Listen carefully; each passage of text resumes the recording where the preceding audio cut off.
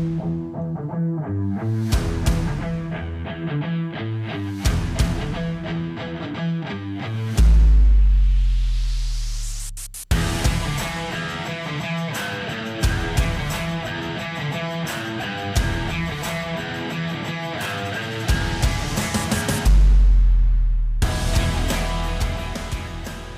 welcome to episode 3 of the Pendulum Podcast. The Pendulum Podcast is an open exchange of information and ideas intended for professionals in the right-of-way industry. This podcast is for anybody interested in the infrastructure that supports our standard of living.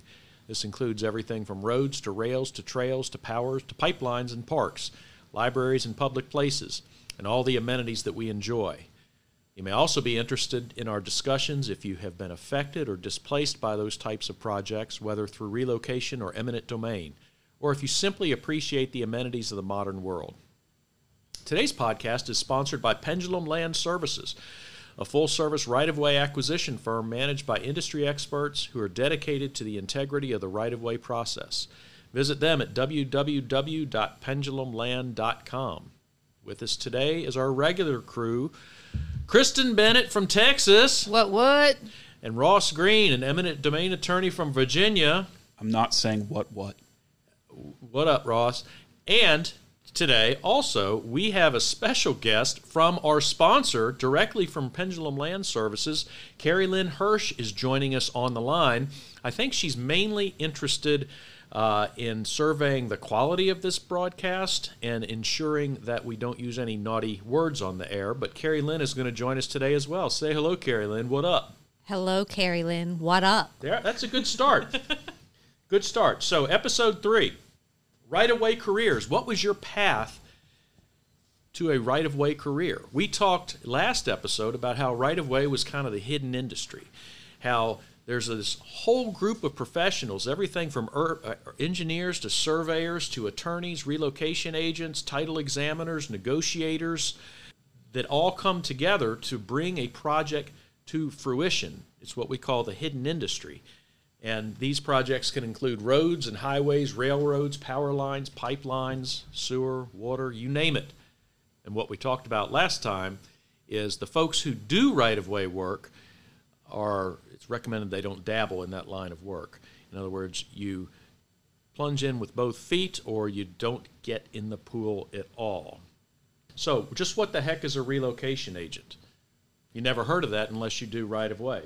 And we joked before about what does every person in the right-of-way industry have in common? Every single one of them. You know what that is? Every single one, when they were a kid, dreamed of doing something other than becoming a right-of-way professional.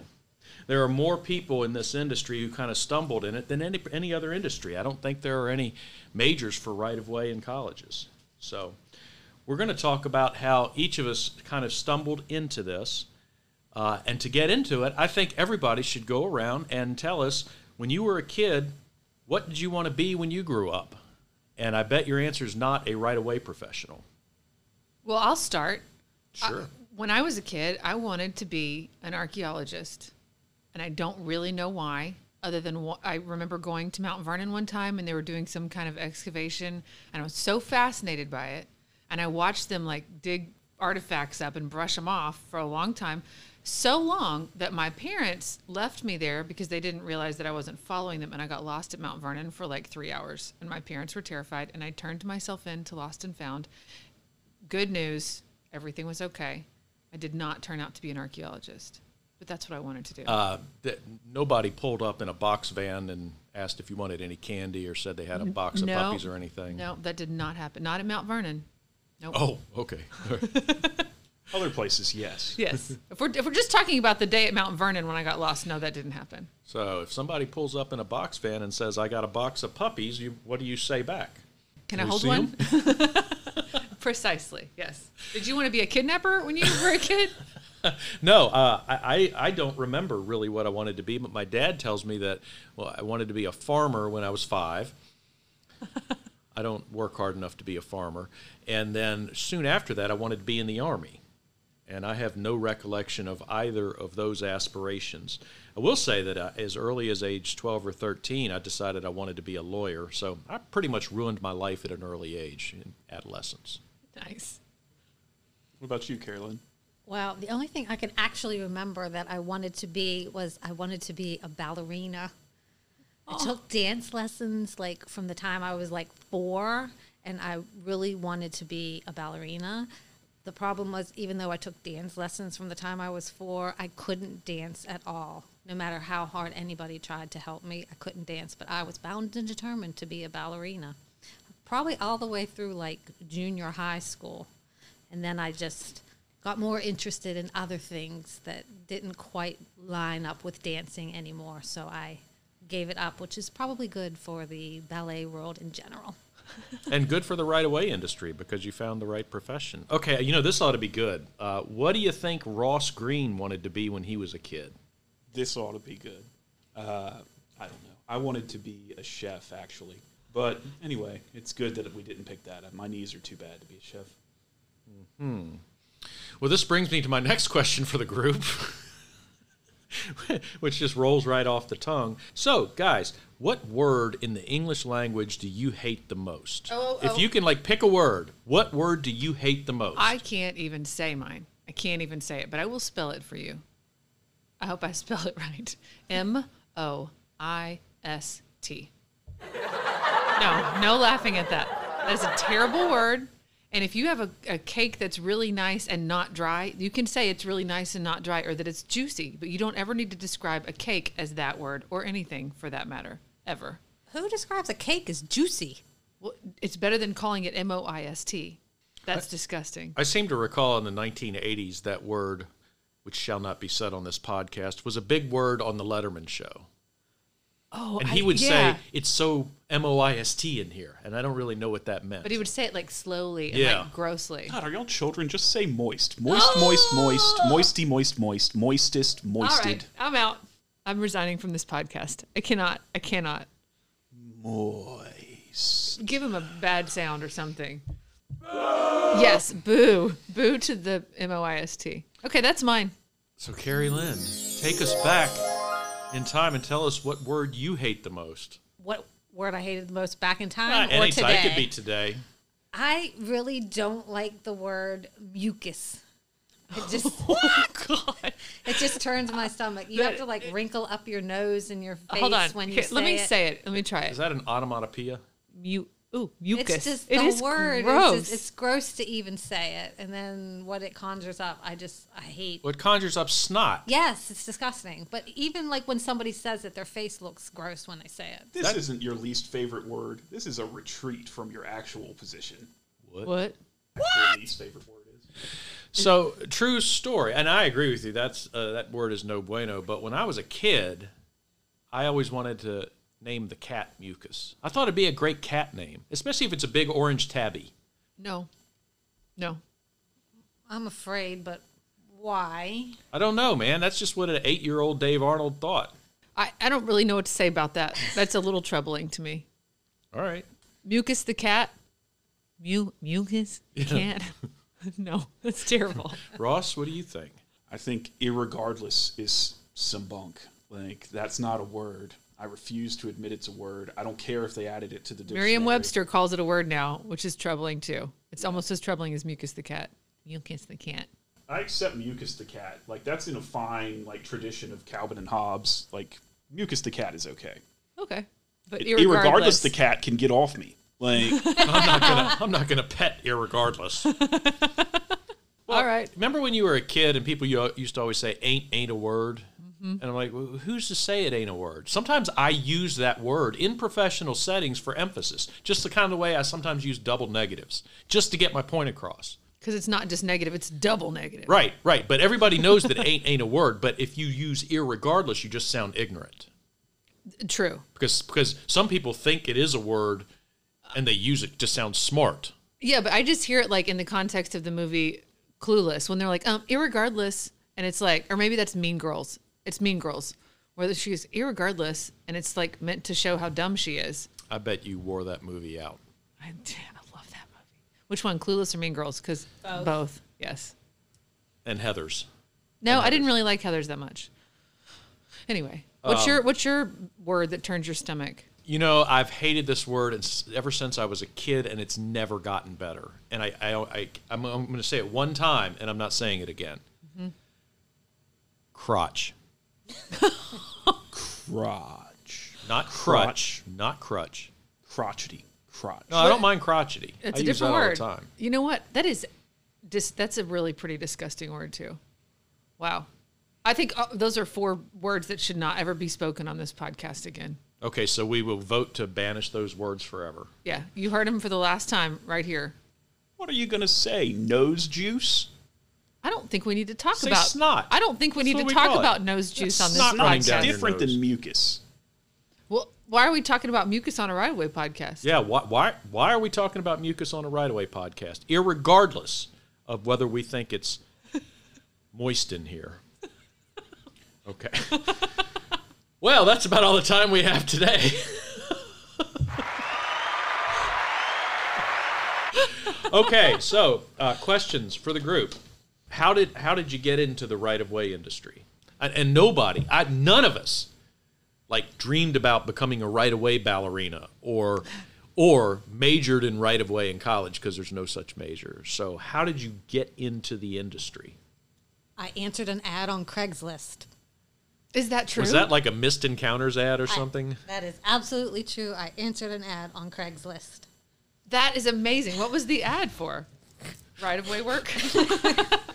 No, the ad was for a legal assistant for an eminent domain practice group. And it was posted in like the middle of the night. It was put on Craigslist. And my husband told me about it. And I said, nah, can't possibly be enough work in eminent domain for an entire practice group to be dedicated to it. I'm sure it's one of those fake ads. Because it's the hidden industry. However, I replied to the ad with my resume, and then I got called in for an interview, and the rest is, as they say, history. Right. It was one little toe in the door to join the eminent domain practice group, which led to your becoming an entire case administrator who oversees dozens of cases going on at one time. And I think you've become a certified title examiner. That is correct. So that's how you get involved. It's one toe in the pool, 1 foot through the door, and the dominoes start to fall. Kristen, weren't you an opera singer? Yeah, I had a really weird and windy path to this industry. I have 2 degrees, including a master's in vocal performance in opera. I went to Indiana University for my master's and finished that degree, went to New York, did some auditions, and decided very suddenly I did not want to be an opera singer for my career. And so I moved back to Texas and was kind of floundering around. I managed a hotel for a little while, a little boutique hotel. And then I taught some voice lessons and felt like a little lost puppy for a little while. And I was actually interviewing to be an elementary school music teacher, which is hysterical because I don't think I would have lasted a week doing that job. But I was qualified to do it. And I was down to the last interview. I think I was going to get the job. And my brother called me. My brother, who was in the oil and gas industry at the time. And this is when the Barnett Shale in Texas was blowing up. So there were all these projects, not enough warm bodies. My brother called me and he said, hey, would you want to come work with me? My company's hiring. We need people to run title. And I'm like, I don't even know what that means. And he was like, it doesn't matter. Like, they got to hire people and they need to hire people now. And I said, I don't know how to do that. I don't even know what that means. He's like, they'll train you. It's fine. So I was like, oh, okay, I'll go talk to these guys. So I went and talked to these guys, and I went in. My interview lasted about 4 minutes, and they're like, sure, sounds good. Come in. You have a pulse, and we need people on this project. So they trained me on how to run title, and I was in the oil and gas industry for the first, 3 to 5 years, 3 or 4 years, I guess, of my career. And then it just kind of snowballed from there, and I went from project to project. And then there was no oil and gas work, and the company I was working for said, great, you can go over to the transportation, the right-of-way side, and you're going to be our relocation manager. And same thing. I said, what's that? And they're like, don't worry. We'll teach you. It'll be fine. Here I am. So it was really weird. I did not set out to do this. I wasn't looking for it. It fell in my lap. Yeah.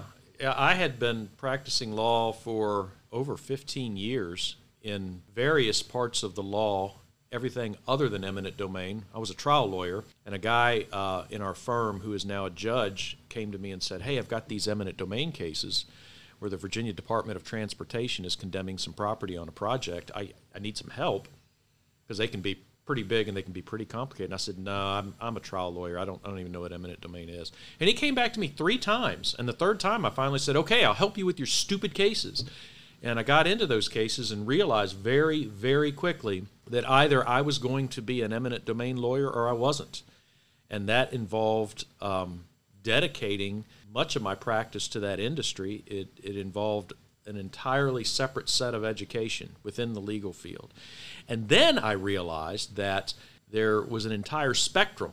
Remember we talked about the spectrum of the right-of-way industry, that the law in eminent domain was just this teeny tiny sliver of the right-of-way industry. And to be a really good eminent domain lawyer, you had to be a right-of-way lawyer. And to be a really good right-of-way lawyer, you had to understand right-of-way, which was much, much more than eminent domain.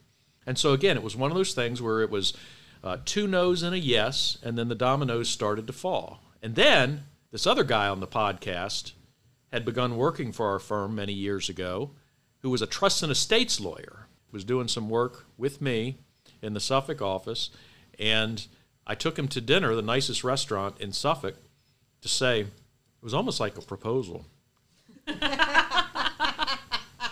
Did you put a ring on it? I put a ring on it. And I thought, he's a talented, smart guy, and I thought, this guy's not going to want to do eminent domain. He said yes. Oh, that's so romantic, Ross. And then he's followed the same path. And Ross, if he's anything, he's an enthusiast, and he quickly dedicated himself to the entire industry. He also has his SRWA within the International Right-of-Way Association. That's a big deal. Does anybody want to explain what the SRWA is? I think we should. I think we should too. Well, we started by saying that there's really not a major in college. If you want to be in right-of-way, there's really not a major in college. No, there's not. And in fact, I've thought about this a lot. Most people end up in right-of-way as a 2nd, 3rd, or beyond. Some people retire from another job and get into right-of-way. It's a 2nd or 3rd career choice. And you'll have to pardon the buzz. I don't know. That's somebody. I think it's a chainsaw massacre going on. It might be a chainsaw massacre going on outside. So the right-of-way industry, there's not like a clear educational path where you go major in right-of-way or major in acquisitions or major in relocation. And I've thought so many times how nice it would have been if I had been fresh out of college and had just jumped right into right-of-way. Because somebody that starts out in the right-of-way industry in their early 20s, by the time they're my age and in their early 40s, man, they're just a rock star. They've been in the business a long time, would have seniority in a lot of ways, because a lot of people don't get here until their 30s, 40s, 50s, and beyond. So what is the educational path for somebody? If you had a kid that wanted to be in the right-of-way industry, what would you tell them to do? Should they go to college? And if they go to college, what should they major in? What would you advise someone to do? That's a good question. I would always tell somebody to go to college. Sure. Well, and like my chapter in the Dallas-Fort Worth area of the International Right-of-Way Association, we have a scholarship program, and we have like between $10,000 and $12,000 a year that we divvy up and give out scholarships to members and family members of our members. And we used to say you need to be majoring in something relevant to the right-of-way industry, which became kind of laughable because unless somebody was majoring in like engineering or some sort of businessy something or real estate, it's like, how do you tie that? I mean, I have 2 degrees in music and here I am. We waived that rule and basically said, like, if you're in college, you're eligible for this scholarship because none of us majored in right-of-way. Nobody majors in right-of-way. Right. But the International Right-of-Way Association offers a path they've got a series of courses and a series of certifications that are available to people who are interested in the right-of-way industry and want to distinguish themselves. Absolutely. And for somebody like me who does relocation, which I know I talk a lot about, there's a specific certification for that. You can be relocation assistant certified. It's the RWRAC. Or you can get the RWURAC, which is the URAC. It's the Uniform Act certification. And those, you take 5 or 6 classes, you pass a capstone exam, and that's great. That's awesome. You can put those initials by your name. But another key element to joining the right-of-way industry, especially in a specialty like that, is you got to get your boots on the ground. You got to get your field work. So I got my RAC way before I knew what I was doing with relocation because I learned the rules. I took the test. I understood the regs. And I went, okay, I've got my RAC. But the practicality of that and the applicability of that, being in the field and doing it, is a whole different thing. So another key part of that is finding a mentor. And that's another thing you can do through the International Right-of-Way Association is hook up with somebody who's been around a little while and specializes in the same thing that you specialize in, and you can follow them around. And I did that. My mentor was John Reed. He's been in the right-of-way industry a long time, and I learned everything I know about relocation from him. And that was a huge part of my path as well. And I think what's important to note is that the right-of-way industry has been around for a long, long time, and it's going to be around for a long, long time. And the amount of money involved in this industry is just mind-boggling. These projects, particularly these big transportation projects, the funds that are funneled into those aren't in the millions, but they're in the billions with a B. There's a lot of money. It's important to the nation. It's important to our economy. Hey, I looked up a little stat on that. According to the Congressional Budget Office, this is the last year that I could find this, but they estimated that the combined federal, state, and local spending on infrastructure in 2017, again, not the most current year, but in 2017 was $441 billion. $441 billion. That amount of money is hard to even comprehend for me. Well, it used to be hard to comprehend until the COVID hit and the amount of money we've spent on that. Hello. Wah, wah. Thank you. COVID. Oh, that's a way to kill a podcast episode. This is fun. We're in Delaware. So, Ross, American infrastructure.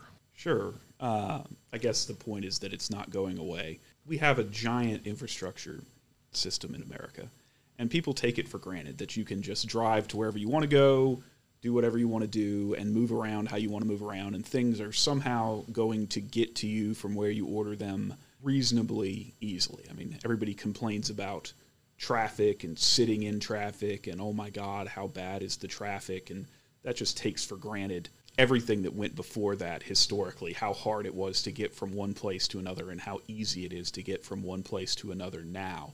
But there's an ongoing cost to those things in terms of upkeep and maintenance. Bridges, roads, power lines, humans, everything in the world wears out. It's just, the nature of existence. Once you build it, it's not done. People want to say, oh yeah, we finished the project, it's complete. Okay, well, as soon as you finish a project, putting in an infrastructure item, it starts to decay. And eventually you're going to get past its useful life and it needs to be replaced. And there's so much infrastructure in America right now that's past its useful life and needs to be replaced. But all the focus is on, oh, look, new pipelines or new bridges or new roads, and sort of invisible to most of the world is the decay underlying what you rely on every day for your electricity to get to you or just to get to work. It's like, oh, look, the most visible thing is maybe a pothole, but you usually don't look underneath the bridge you drive over. There's a bridge by my house for a long time, and you could drive under it, and it had boards nailed to the bottom of it to hold the concrete together. So they had just, taken some... Wow. Yikes. That bridge isn't there anymore, but thankfully. But that's the state of some of the things that you drive over, and you don't take into account what old power lines look like because they're in the middle of the woods and you never see them, but they're there, and the power company knows they're there, and it takes money to rebuild those things. And generally, when you're rebuilding infrastructure that's been there for a long time, you don't take into, people forget that building standards have changed. You used to be able to put in a bridge, and you didn't have to do environmental review. You didn't have to deal with all of the additional environmental protection regulation and you have to figure out whether the dredge material is contaminated and pay to dispose of the dredge spoil. So all of this money for renewing aging infrastructure gets planned in by the government, hopefully, assuming they have the tax money to do it, COVID. And therefore, there is a ton of work to do just keeping up what we've got and replacing what we've got, aside from expanding it further and putting in new projects. So, yeah, I don't think it's going away anywhere. Before everybody was sheltering in place and staying at home, year over year, does traffic ever go down?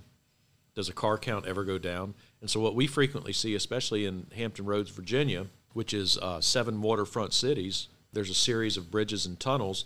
Take the Chesapeake Bay Bridge Tunnel, which is an 18-mile span at the mouth of the Chesapeake Bay.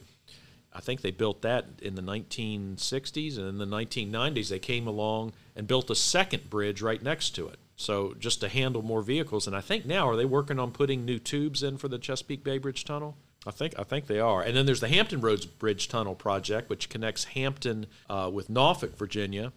And for years, that was the lifeline over the water between those two cities. And now they've embarked in an enormous project, the Department of Transportation is, to widen that and sink a new tube. You have to maintain what you've got. Sometimes you expand what you have, and then there's always new projects on the horizon. So, hey, one quick thing.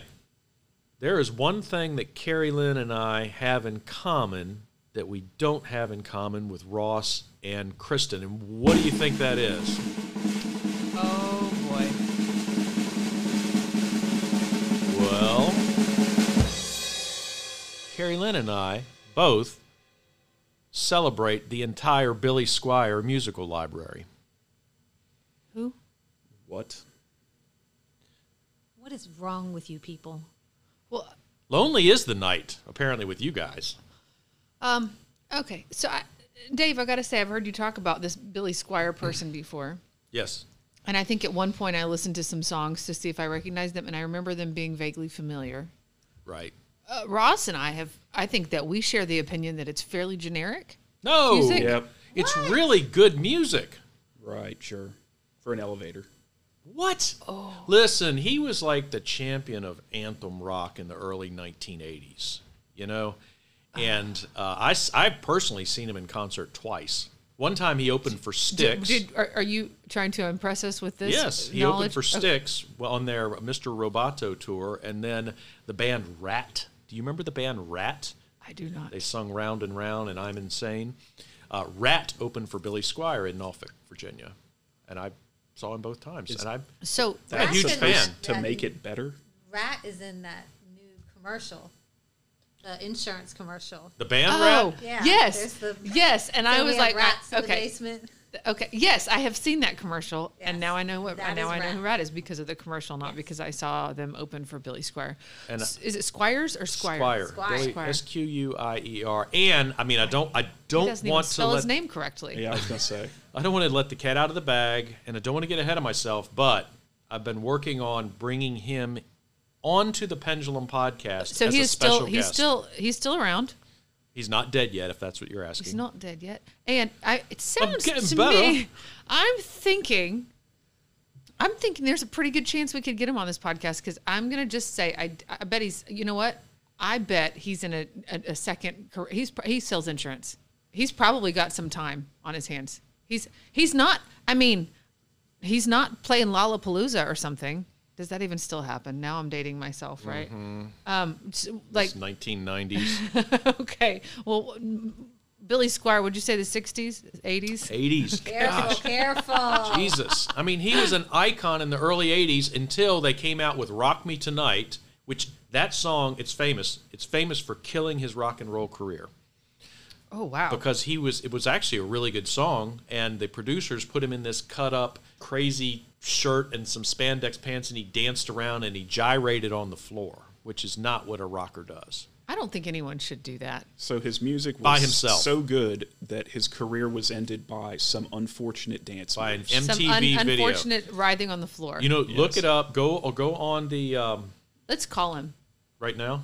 Actually, I already called. We've got Billy on line 1. That's a hell of an established career there. You know what? I think there's something wrong with his connection. We'll try him another time. Okay, all right, but I'm pretty sure he's going to be a special guest in the future.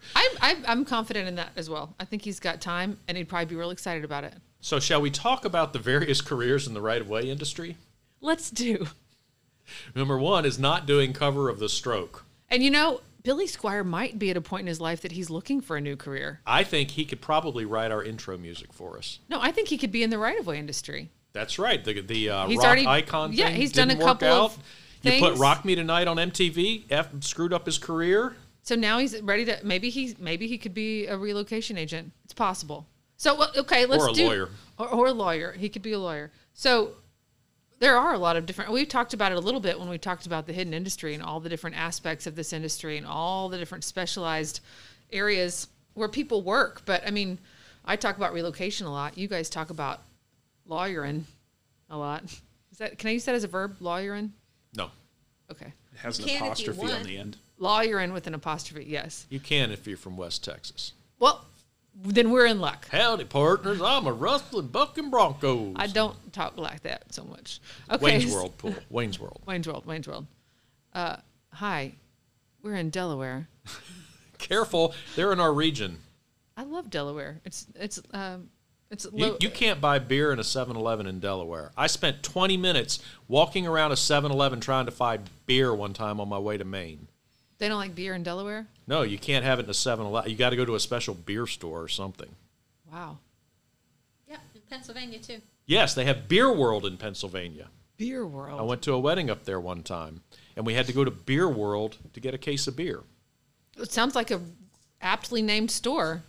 It was literally called Beer World. So Billy Squier wants to get into the right-of-way industry. What kind of options does he have? What kind of specialties? What could he be doing in this industry? Well, I think he would look for a mentor. Yes.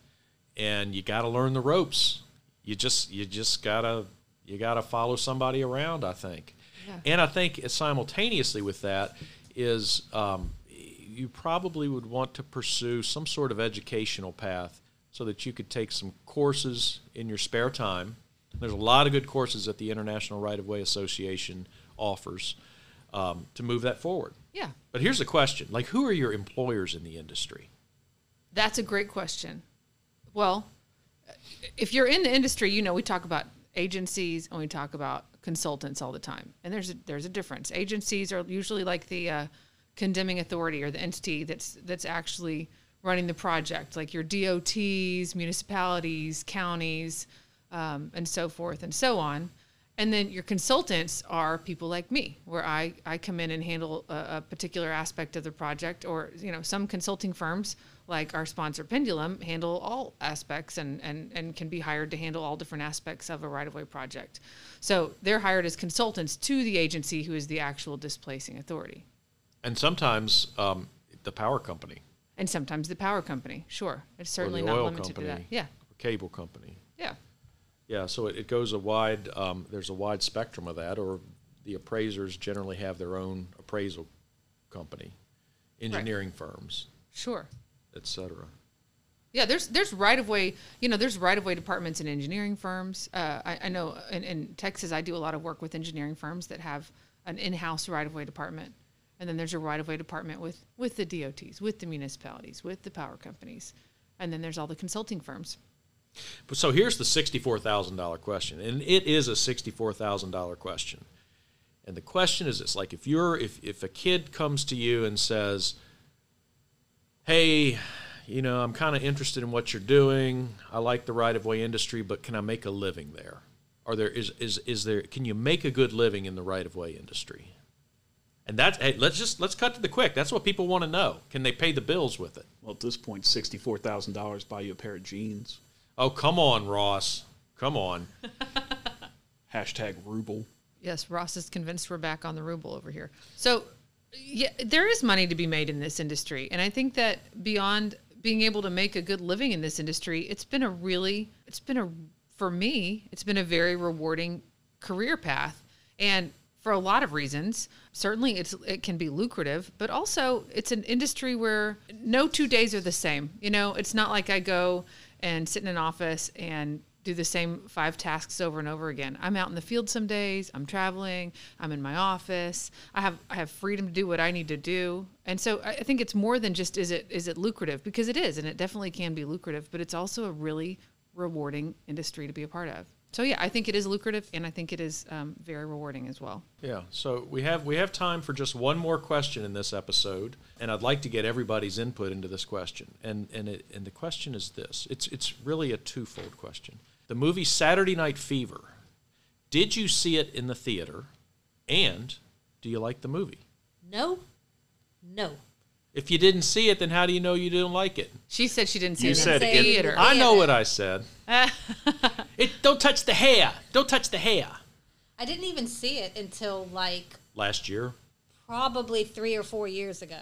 Really? Yeah, I was not allowed to watch it as a child at all. I was forbidden to watch it. What year did that movie come out? 78, 70s. 77 maybe? Well, it had some good music on the soundtrack. So Ross and I were not born when it came out. If it was 78, I might have been barely born, but I don't think my parents took a newborn baby to the theater in 1978. However, I did see it, I think, in 6th or 7th grade with my best friend Shannon, and we thought it was hilarious. It's not a comedy. I know. You That's say my that. point. We thought it was hilarious. We were in 6th or 7th grade. I haven't seen it since then, so I don't have an adult take on that movie. He just wants to dance. He just It wants is to an dance. awful, awful movie. Why say ye? There's no plot. He wants to dance. The That's not a acting- plot. You don't like Dirty Dancing, but you where they just want to dance, and then you throw in some really heavy issues along with that. But they just want to dance. But it actually has some heavy issues. This thing is basically nothing but Travolta's hair and pants. So you've seen it. Hair and Pantsin. yes. Hair And- and Pantsin. Did you like it? Are you beatboxing to Hair and Pants? Yeah. Did you like Saturday Night Fever? No. When did you Like see the it? height of Travolta's career was Pulp Fiction, and pretty much everything else is trash. Oh, that's a little No. strong. What about Grease? Yes. What about Grease? Grease. What about that overplayed, hackneyed piece of whatever? Oh, such a negative Nancy. I actually They're do coming love out Grease. with a prequel to Grease. Okay, I'm in. I'm not. Absolutely not. What Okay. did Danny and Sandy do this summer? So that's the rest of Travolta's career. You're like, yeah, Grease. You know what's funny? He has a prolific career, and we're like, yeah. So there's Grease and Pulp Fiction and Saturday Night Fever, and then all that other stuff. You know, was he in Top Gun? No, No. Doesn't it feel like he should have been in Top No. Gun? no. No, I feel like he should have been in like Con Air, but then that's Nick Cage, who has kind of a similar But you trajectory feel that where way they're beca- like they're both in like these kind of Well, generic you movies. feel that way because of Face Off. Face Off. yeah. Oh my God, Was Face John Off. Travolta in Face Off? Yeah, he was Yes. was he the good guy or the bad guy? He was It's the, Face Off. You because can't they're tell. both, which is so funny because like their bodies didn't change; they just cut their faces off. Like that's not. It's so stupid, but I thought that movie was really good at the time. It's really not. It's really yeah, but I also thought Saturday Night Fever was really funny in 7th grade. How about Footloose? How about it? That was a Saturday Night Fever. You got to talk in the microphone. That was the Saturday Night Fever of the 1980s. Footloose? The is a boy good just movie. wants to Great. dance. That was a great Yeah. movie, Oh, are you kidding me? Yeah, because it's not John Travolta. and it's not. It's Kevin disco. Bacon, which I am pretty good friends with Kevin Bacon. I ran into him in a Starbucks in Alexandria, Virginia one time, and we hit it off. Entirety did you of exchange- his. handed him the cream. did I'm you- I not handed him the hitting it cream. off. Did you exchange any words at all? No. I think he grunted when I handed him the cream. And then that solidified your friendship, your lifelong brotherhood. I mean, we're tight. Can you get him on the podcast with Billy Squier? Probably. He's not doing much. Get him on the phone right now. I guarantee you he's doing more than Billy Squier. Yeah, I think Billy Squier is going to be an easier get for us. Okay, then what was the dance movie of the 90s? It was probably one of those that I didn't watch, like the ones with like they're more hip hop. There's like a whole bunch of hip hop dance movies Isn't from the it 90s. Step Up? Step Up, yeah, or like Save the Last Oh, You Dance Got or Served. something. Oh, you got Yeah, see, I didn't really see. I think those were maybe the dance. Wait a minute, we're forgetting one. Center Stage. Was Never that in heard the of it. '90s?